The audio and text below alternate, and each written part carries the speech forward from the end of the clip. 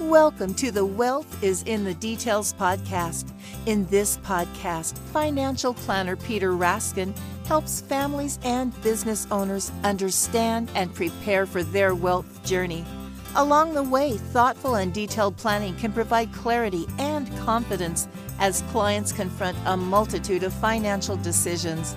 Listen in as Peter shares stories and insight into people's wealth journeys. Now, let's get into today's podcast. Hello and welcome to Wealth is in the Details with Peter Raskin from Raskin Planning Group. Peter, how are you? I'm great, Eric. How about yourself? I'm excited. I kind of geek out on some of the things that you talk about. It's a lot of fun, and today you've got a guest on the show, and this is something I don't know if you've really ever covered on the podcast before, but today's guest is commercial real estate investor Michael Price, principal at Legacy Real Estate Ventures, LLC. And from what I understand, Peter, you've known him for a very long time. I have, and I've known his mother even longer than I've known Michael. So my elementary school music teacher was Mrs. Price. Really? Yeah, just a coincidence. And when I went to college, I think even before college, we've realized that Michael and I were going to go to the same college. So we met there. We actually played football together for a bunch of years, and it was just a great thrill to see Mrs. Price at Parents' Day. Oh yeah, and certainly get to know Michael as a friend. It's just been, I got very, very lucky in many ways. Oh, that's fantastic. Well, I am super excited about today's topic, real estate investing, and I'm here to learn just like the audience is. Yeah, I'm excited as well. And just a little background in talking about, when I talk about real estate, as everyone knows, real estate in general is just a huge part of the economy, not just in the US, but around the globe. And from my perspective, it's really an important part of a family's financial plan. I think of real estate as one of those asset classes that we can invest in. And just the background, asset classes are groupings of investments that have similar characteristics. They kind of do similar things for investors. And so examples of that would be cash and cash equivalents, which are savings accounts and checking accounts and money market funds, things that are really liquid. And then you got bonds, fixed income. That's an asset class. And there's lots of different kinds of bonds, but they've got certain things in common, which is they pay interest. And then they pay the principal back when the bond matures. And then there are real assets, tangible things like buildings or barrels of oil. And the most common real assets are property, office buildings and apartments and industrial complexes. And another real asset are commodities like raw materials, oil and wheat and gold and oranges, things like that. And so those are some of the asset classes. And then we certainly have stocks, an important asset class. But real estate is just a vital part of that whole picture of asset classes that one can invest in.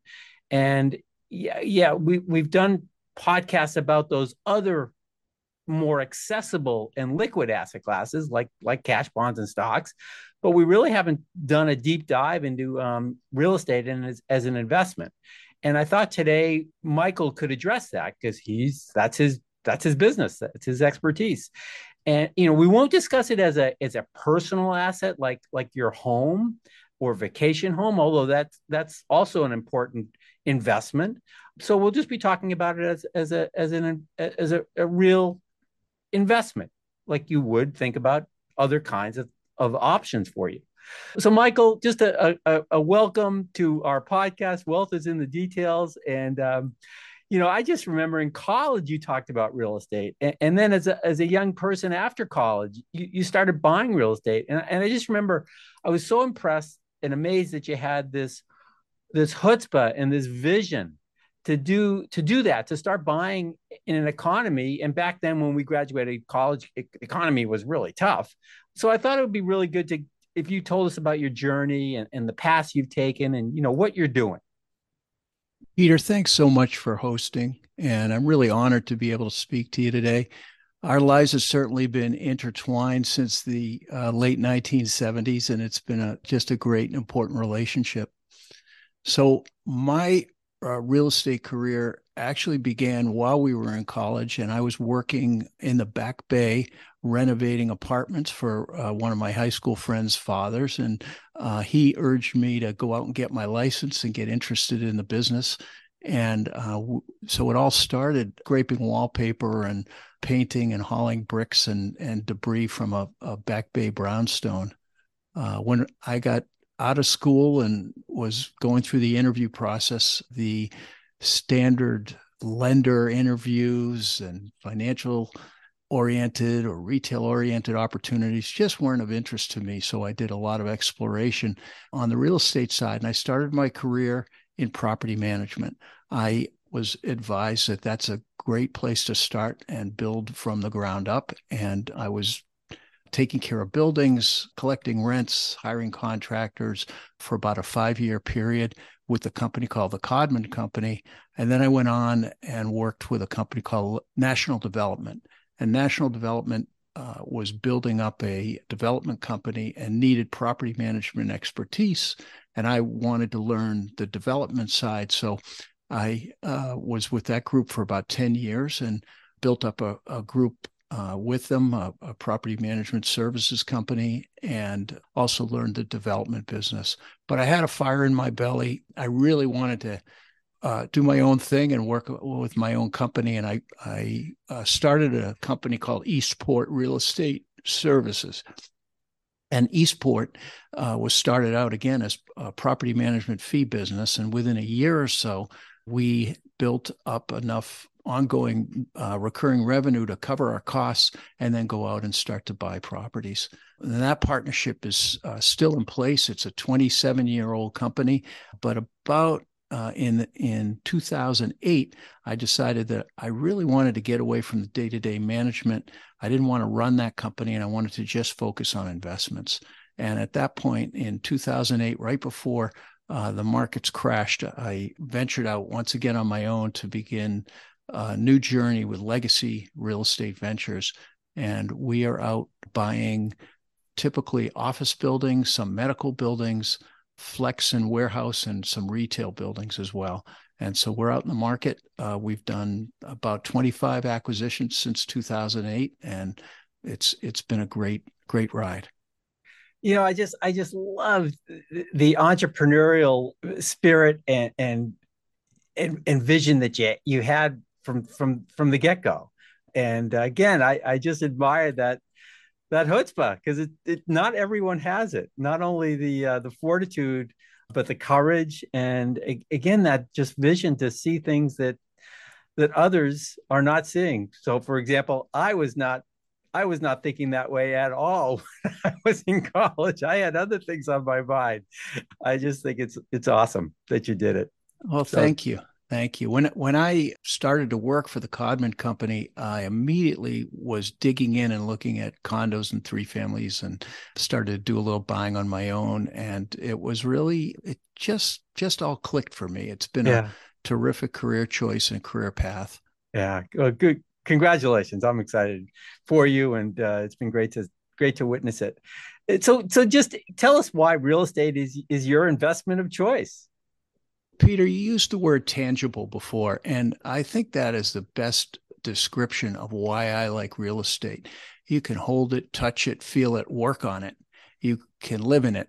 It's there. If there's a financial crash and your stock certificates devalue, you can also have problems in real estate. You can have vacancies, but at the end of the day, if there's a problem, you still have the property. You could take a step back and figure out a new creative approach with it. It offers so much ability to be creative and do things differently, and just long-term financial securities. Yeah, that it does, and it doesn't tend to be quite as volatile as at least the perception is. It's not quite as volatile as stocks, for example. Now you're still owning something, but stocks can change values very, very quickly, and real estate does change value both up and down, but seems to be a lot slower from that perspective. Well, there are benefits on many sides. First of all, if you manage it and rent it out and things are going well, you experience cash flow. And so you've got some income generated from real estate. You're also paying down your mortgage. You're amortizing your mortgage. So you're building up wealth there in terms of paying off your loan. And if things go well, the property will appreciate. So that's three ways that you can increase your value. Yeah, and also the federal government and state governments offer certain tax benefits for real estate investors. Right. There's depreciation benefits as well as other tax incentives. Historic properties come with tax incentives. There are opportunity zones where you can buy properties and have some great government incentives. Yeah. Another great feature about real estate, I think, is the ability to add value to the property. Just with your own, if you're the owner, adding value by offering certain features to those that are your tenants. There's many ways you can do that, and I've done a little bit of actual development from the ground up, where you go through a permit process and build out a building and rent it out, and that's ultimately the greatest level of value add. But it's very, very difficult. There's a lot of hurdles and challenges. What we like to do is buy existing buildings, existing product, take a very conservative approach, and we buy buildings that have income stream in place, and then we enhance the value. And my background, as I mentioned, is property management. So what I like to do is take a step back, take a look at the building and what it needs and how you make it more contemporary, how you service the tenants and create, again, what I call incremental value through property management. It's not as risky. We renovate lobbies. We don't tear them down and rebuild them. We renovate tenant spaces, do things with landscaping, but not a lot of structural, not a lot of expansion. We work within the existing framework. Again, a more conservative approach, but a great way to add value to the property. And it seems like it's the get rich slow approach, in the sense that you're able to, by adding value, I would think you can increase rents. I would think at some point when you decide to sell the property, you'll sell it for more because the rents are higher. Right. Ultimately, the value proposition and the increase in value comes from raising your rents and then working off of a cap rate or return investment. And that's how you really make money in this long term. Uh-huh. Could you talk a little bit about kind of one of the skills that I would think you've developed over the years is the knowledge of the markets and knowing value and knowing when real estate values are of good value. I think about real estate like other markets being cyclical. Could you talk a little bit about that? Well, they certainly are cyclical, Peter. And right now we're in a little bit of a challenging market. But what I do is I'll take a look at a building that I'm interested in or that a broker might offer. And the first thing I do will be to look at the numbers and try to understand what the income and expenses are and what the ending or resultant net operating income is, and figure out what my sense for value is based on those numbers. Then I take a look at what we will do differently. How can we save money at the property? What are the rents? Are they below market? Are they above market? If they can be increased, then you're going to hopefully add value. If the rents are too high and they're above market, then when the leases renew, you're going to lose value in that acquisition. But we look at the numbers really closely. We look at comparable leases. What are other people out in the market paying?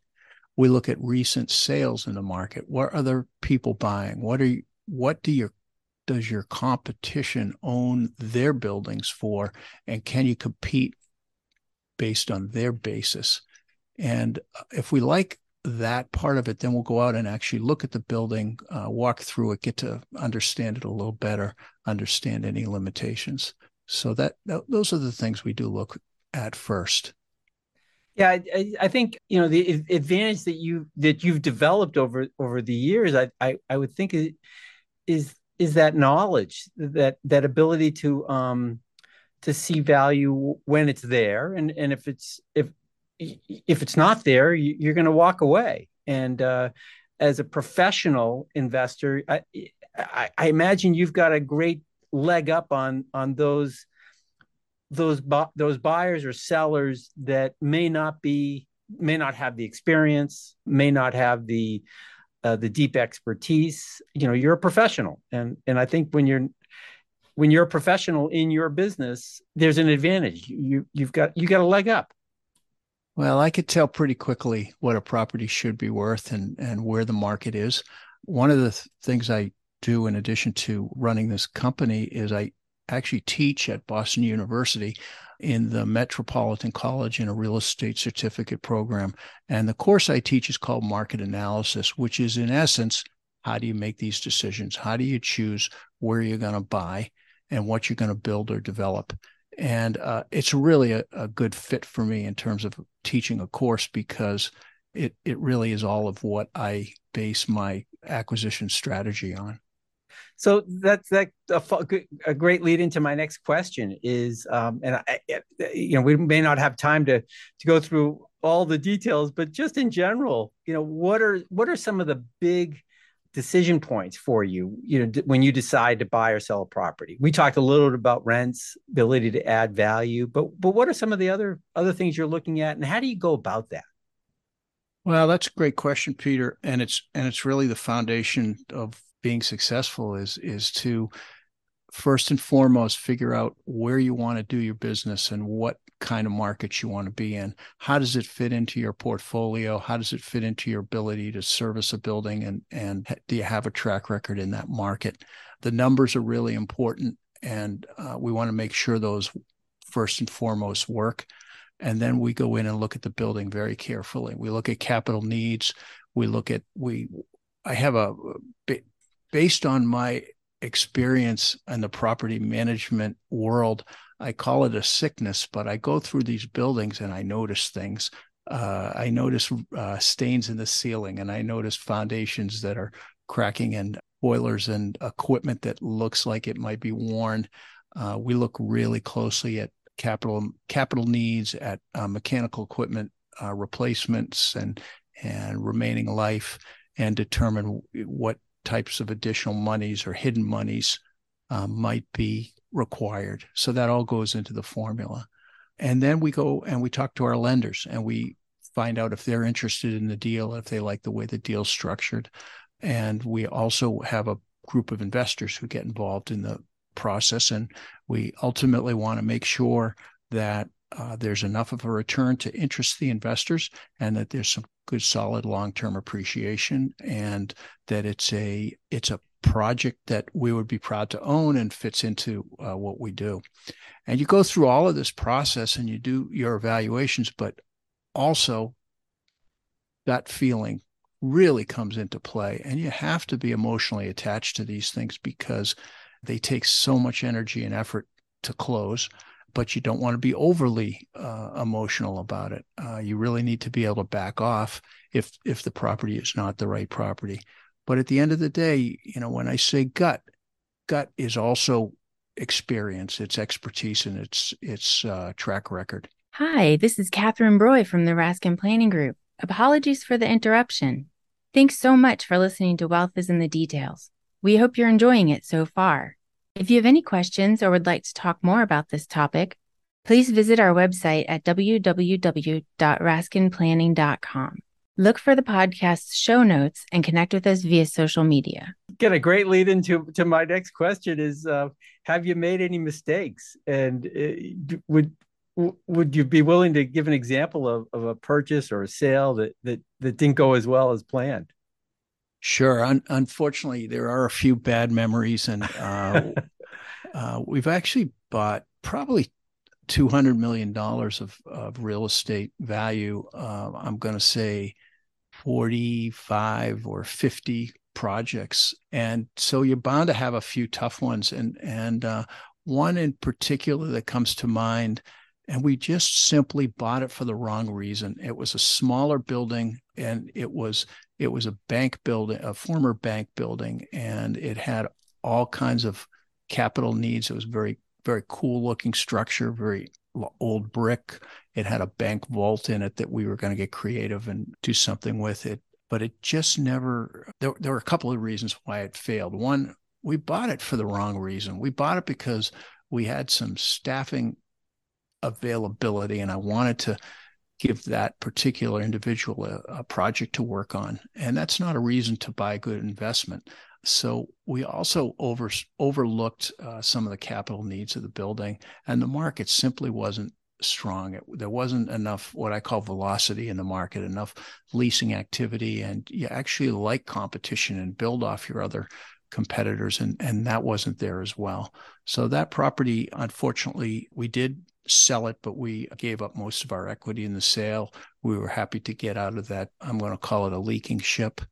One other deal that we did in a marketplace where there simply wasn't a lot of office product, and we thought we would be the pioneers and bring office to that area. Well, the building was full, and what happened was when the economy turned in 2007, that building was the first one to empty out. We simply couldn't recover and ended up selling that one at a loss as well. Yeah, we learn by our mistakes, and you wouldn't be an entrepreneur or business owner if you didn't make mistakes once in a while. You have good intentions, like everyone, but these things happen. But I just am curious, because you've been doing this a long time. You must be careful with your leverage, borrowing, because if you were borrowing so much, then that could cause additional difficulties, I assume. Is that fair? Well, it's interesting because in this second scenario I gave you, the lenders were really understanding, and they recognized the problems, and they worked with us. They suspended amortization of the loan, so the loan became interest only for a time period. They did get paid in full, but on the lending side, we're very careful not to over leverage. And we do have an equity piece that comes in, but the banks also have been regulating that. And they've been very careful about being clear that if you're at a 65% loan to value, that's about where their comfort level is. Anything over higher loan, there'll be personal guarantees involved. So we are governed somewhat by what's happening in the lending world. Yeah, well, you must be have good relationships with your lenders, because they must trust you. You're looking out for their best interest as well. You've had all this experience, and you've been good at what you do. So I'm sure that's helped you from a leverage perspective. The lenders are part of the team, Peter, and we really rely on them. The lenders we end up with are ones who, when they make a proposal, they typically stick with it, and they support us. And we like to communicate with them from the start and keep them involved. And we're really fortunate to have found some great partners on the lending side. Oh, good.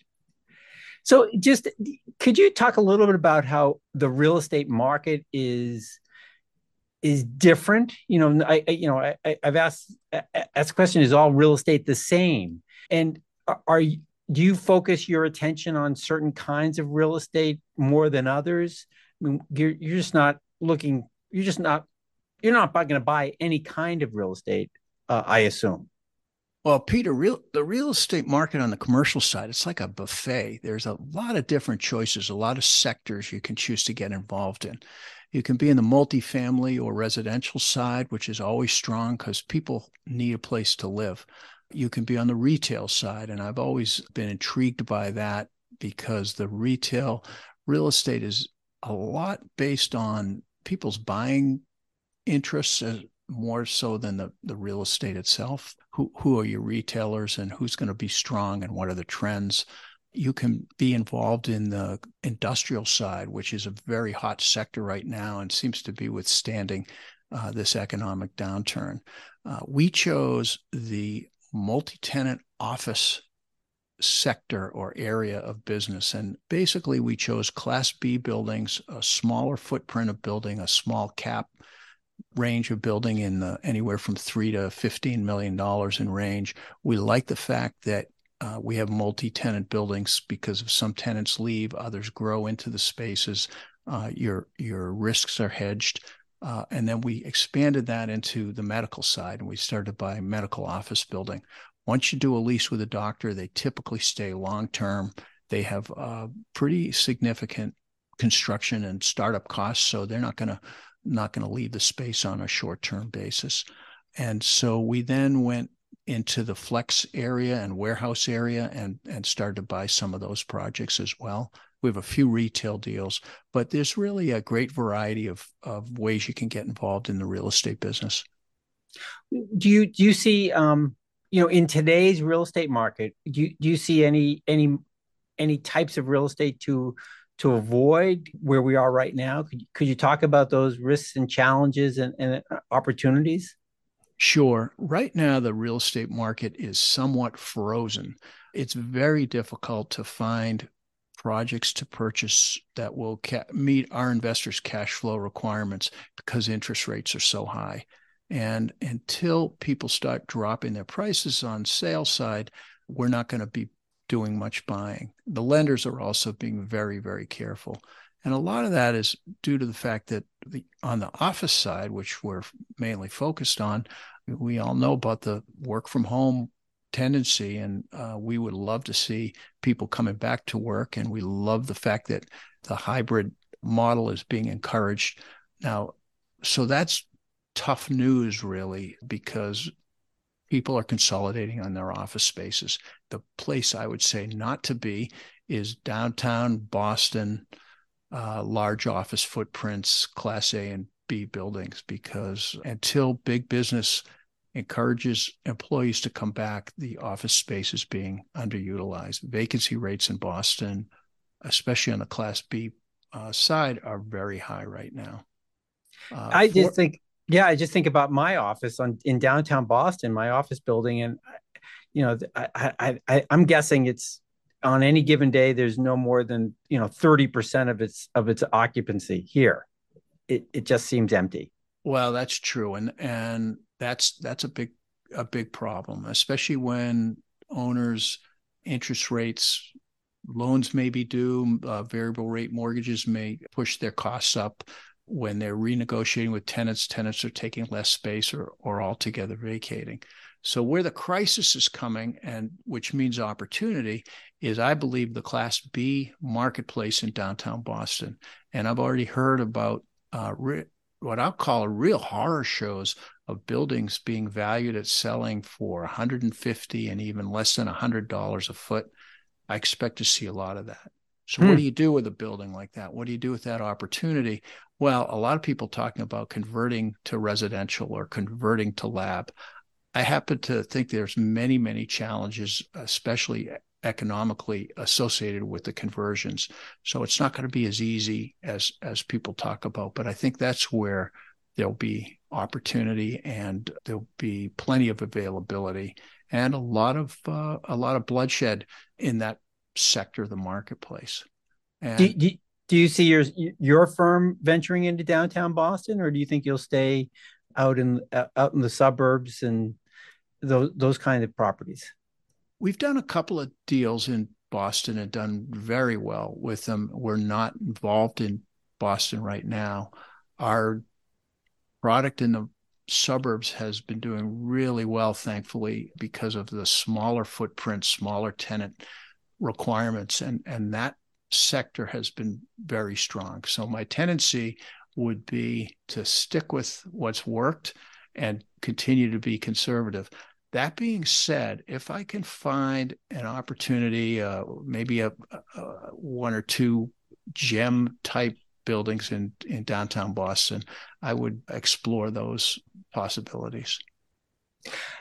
Michael, I assume you're investing your own capital in your properties, and it sounds like you've got other investors that join you. How does that actually work? Why are investors coming to you?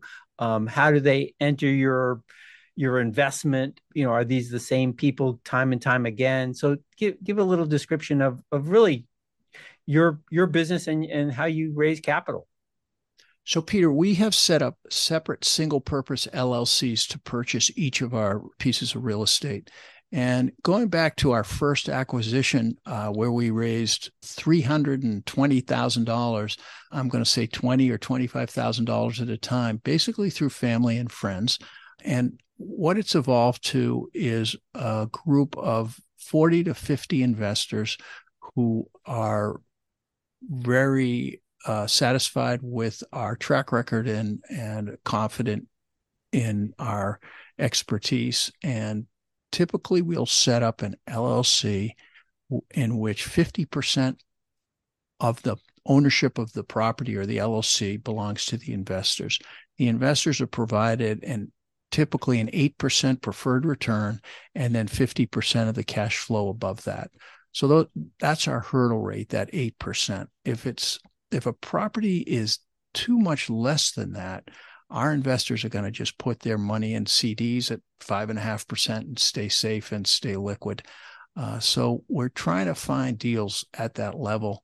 The investors get the preferred return, then they get 50% of the cash flow. We get the other 50%. That's our incentive. And then on a sale or refinance, 50% of the proceeds go to the investors as well. And we've got a loyal group of people who've been with us a long time. The investor equity piece is not something we're seeking more of because we've got these loyal followers. Our challenge today is finding the investments, finding great real estate for us to buy. Yeah. You're a very patient and prudent investor, and therefore you just got to keep on shopping for the right properties.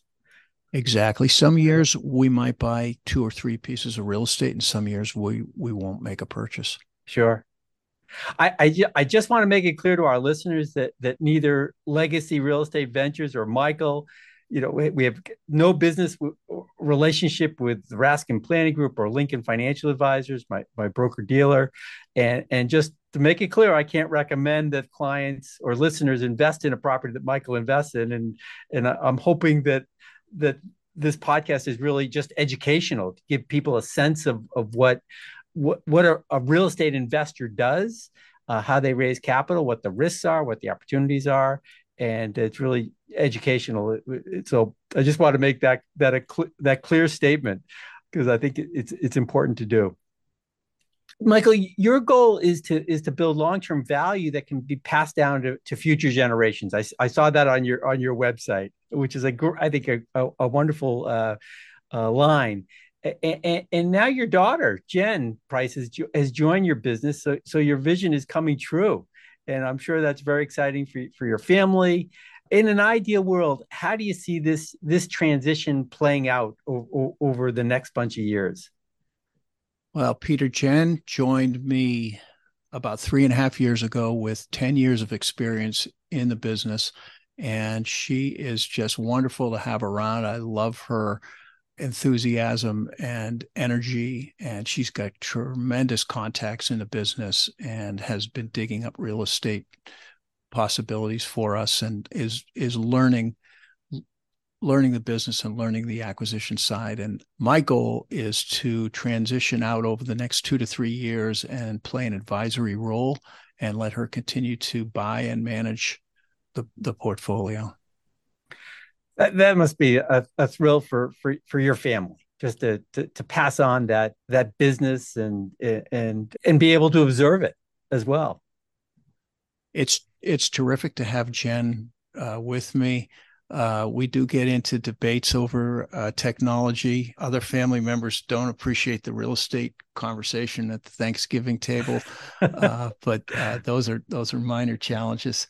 But it's a great plan overall, and it's really a wonderful feeling to be able to see your daughter take things on and follow in your footsteps.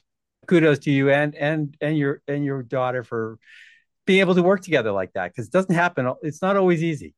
Families is not always easy, but I'm excited for you, and I'm crossing my fingers that it's going to work out great. So thanks, Peter. I have a lot of pride in what she's accomplished so far. yeah, as you should. Michael, this has just been a wonderful conversation about real estate, and I'm so thankful that you're giving us the time, that you're sharing with us your experiences, and I think it was really helpful and interesting. Thank you so much for doing this. Peter, it's my pleasure. I do want to leave you with some closing comments, which I typically present to my class. And really, it's 8 thoughts on what it takes to succeed. And I think that all of these components are very important. And I would attribute a lot of my success to following these guidelines. And the first is to know your market, then to build long-term relationships. Integrity, do what you say you're going to do. Expect challenges, hard decisions, and changes to your plans. Make your luck. Luck doesn't just happen. Luck is when preparation meets opportunity. Don't take anything for granted. Follow your passion. And finally, having a sense of balance in your life is very important. I love it. Those words of wisdom are good for anyone, business owners, real estate investors, other entrepreneurs. It's just those are great words of wisdom. So thank you for sharing that. Well, thank you, Peter. I really enjoyed speaking with you today. Oh, it was great. Gentlemen, this has been fantastic. Michael, this is a lot of great information, but I know that you only scratched the surface on what you could have spoken about today. If the listeners want to reach out to you, what's the best way to get a hold of you if they want to further this conversation? Happy to continue the conversation via email, mprice@legacyrev.com. All right. I appreciate that. And of course, Peter, like you said, this is just for educational purposes. But if people are interested in talking to you about how this could maybe fit into their overall plan and want to just have that discussion with you first, why don't you give them your contact info as well? Yeah, I would recommend listeners go to our website at raskinplanning.com. They can reach out, get our contact information there. But again, Michael, thank you so much for just a great time. It's always great to spend time with you, and I always learn something. So thanks. My pleasure. All right. Well, we'll wrap this up with our last thank you going to the listening audience. Thank you so much for tuning in and listening to the Wealth is in the Details podcast with Peter Raskin. If you have not subscribed to the podcast yet, please click the subscribe now button below. This way, when Peter comes out with a new podcast, it'll show up directly on your listening device. And we humbly ask that you share this podcast, rate it, and leave a review, as this actually does help others find the show. Again, thank you so much for listening today. For everyone at Raskin Planning Group, this is Eric Johnson reminding you to live your best day every day. And we'll see you next time. Thank you for listening to the Wealth is in the Details podcast. Click the subscribe button below to be notified when new episodes become available. The information covered and posted represents the views and opinions of the guest and does not necessarily represent the views or opinions of Lincoln Financial Advisors Corp. The content has been made available for informational and educational purposes only. The content is not intended to be a substitute for professional investing advice. Always seek the advice of your financial advisor or other qualified financial service provider with any questions you may have regarding your investment planning. Peter Raskin is a registered representative of Lincoln Financial Advisors. Securities offered through Lincoln Financial Advisors Corp., a broker-dealer, member SIPC. Investment advisory services offered through SageMark Consulting, a division of Lincoln Financial Advisors, a registered investment advisor. Insurance offered through Lincoln Affiliates and other fine companies. Raskin Planning Group is a marketing name for registered representatives of Lincoln Financial Advisors. Lincoln Financial Advisors Corporation and its representatives do not provide legal or tax advice. You may want to consult a legal or tax advisor regarding any legal or tax information as it relates to your personal circumstances.